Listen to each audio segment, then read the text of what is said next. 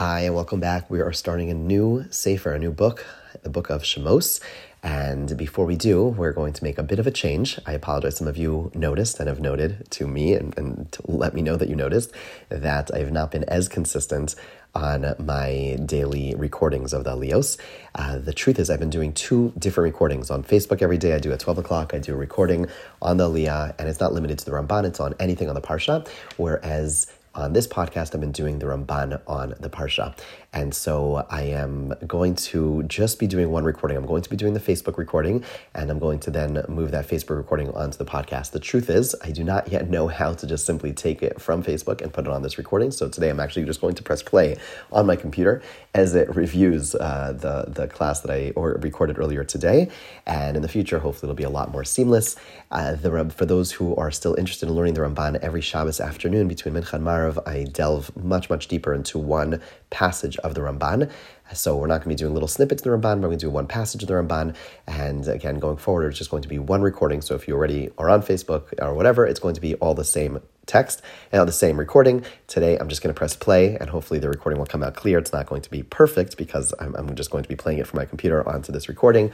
Hopefully one of you will let me know if you know a way how to just pull it from Facebook. And if not, I'll try to figure out myself. Okay, here we go. Hello and welcome back to 613. We are starting a new book, the book of Shemos. It was wonderful, absolutely wonderful celebrating together with so many of you, and I were home yesterday, Shabbos. So nice to make a scene together, to dance together, to share together about how 613 has been impacting you. It's impacted me significantly, having this injection of Torah just in the middle of the day, every day. So thank you all for joining, and anyone new, now's a great time to participate. Quick hello first from my son Shlomo. Okay, so we're just out together. We're just going to make a little break for 613 because that's what it is. We're just stop our day to learn a little bit. So the first Aliyah in Parshas Shemos, Sefer Shemos, and now Parshas Shemos, the first Aliyah first begins by listing the names of the children of Yaakov, Eila Shemos Bnei Yisrael, and lists all the names, and then it describes a new king. And of course, famously, is it really a new king? Is it not a new king? Not so relevant to our discussion, and how this new king comes along and is concerned about the Jewish people's population growth, and ultimately creates a number of different rules to limit their growth and to restrict them in different ways, ultimately creating this legislation, well, not law actually, first by asking the midwives to go ahead and kill all the boys and all the children that are born to the Jewish people. He is unsuccessful in persuading them to do so.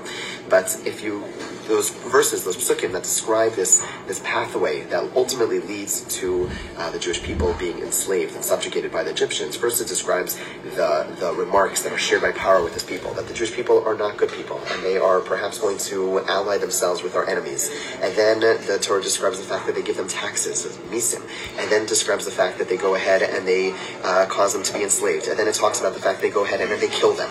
There's a process over here. And the Ramban points out that, although it just takes place over a course of a few psukim, it didn't happen overnight. The Ramban points out that it took place over the long course of time. First, it started by what we say in our modern terminology, they othered the Jewish people. They said that they're not with us. They're not really patriotic. Rather, they believe and they're connected to other countries. Other countries, right? The Rav Soloveitchik points out that in the Haggadah we say "Vayoreu asanu hamitzrim," that we translate it to mean that they did bad to us. But the Rav Soloveitchik points out that's not actually what it means. "Vayoreu asanu hamitzrim" means they made us look bad.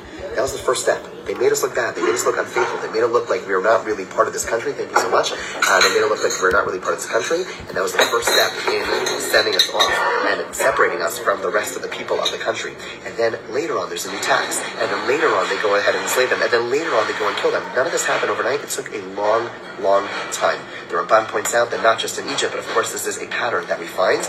It's a pattern that we're all too familiar with from Germany, but it's a pattern that tragically we are starting to see a little bit in our own times. This notion of people being accused. Right now, just the other day, a very famous political commentator was depicted as being someone who is not patriotic to the country because of the fact that he cares about Israel, right? This is an old claim, but it's the first step. The Ramban is pointing out that what we can learn from this parsha is the fact that it doesn't happen overnight. That anti-Semitism first is born by some othering us, by making us look bad, and then with time it gets worse and it gets worse and it gets worse. And Chacham Inav Barosha, that a wise person is able to see a pattern, is able to try to stop that pattern. If they're unable to stop that pattern, needs to do what they need to do to get out of the way of this pattern going in its terrible, terrible course towards ultimately what we read in this week's parsha, to the point that they don't just subjugate the Jewish people, they actually go ahead and murder them or attempt to murder them. That is the takeaway that we should take from this first aliyah.